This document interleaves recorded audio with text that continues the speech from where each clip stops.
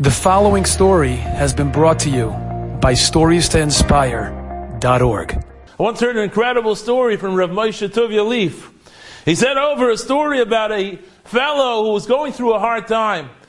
He was a well-to-do person. He had a very good job. He was making a lot of money, but then he lost his job. And for 5 years, he couldn't find another job. He went from being a wealthy person to a pauper, and he could hardly make ends meet. He could hardly pay the bills. And one day after 5 years, he finally has a job offer that seems right for him.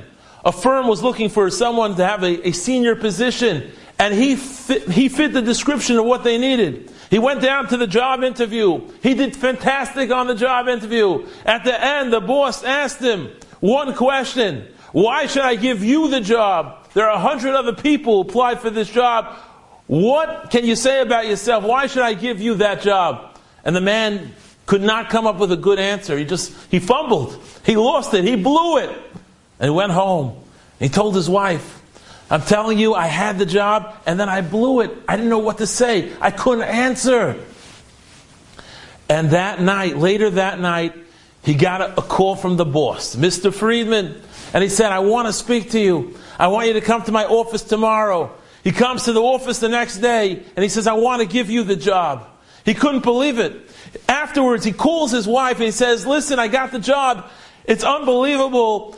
And I want you to go, we're going to make a Suda Seidah, and I want our son Shloimi, I want you to buy him a 7-layer cake. It's his cake, because it's because of him that I got this job. He then tells his wife what had happened.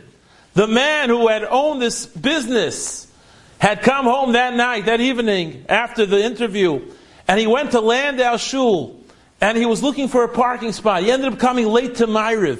When he came into Shul, there were no seats left. He's looking around for a seat, and one boy gets up and offers him the seat. He couldn't believe the kindness of this young man. He took the seat, he sat down, and as he looked at that boy, he thought he recognized him. Perhaps it was a Rosh Hashiva's son that he knew, that he had given a lot of money to. So the son, I guess, wanted to give him some respect, so he gave him the seat. He went over to him afterwards and says, are you the son of this and this Rosh Hashiva? He said, no. When he told him his name, he realized that this boy was the son of the person who had come to get that job interview. So this man told his wife, it was our son. Our son got up for this man. And you know what the man said? The man said something incredible. The man said that the reason why I gave you the job is because your son said something incredible to me.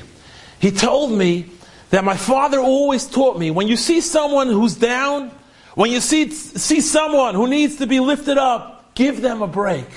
And so you know what? I decided I want to give you that break. And that's why I gave you the job. What an amazing lesson for us to think about. That a person goes about his life, don't just look at ourselves, but we look for others. We look to how we can help another Yid. How can I give someone a little break? How can I give him a pick-me-up?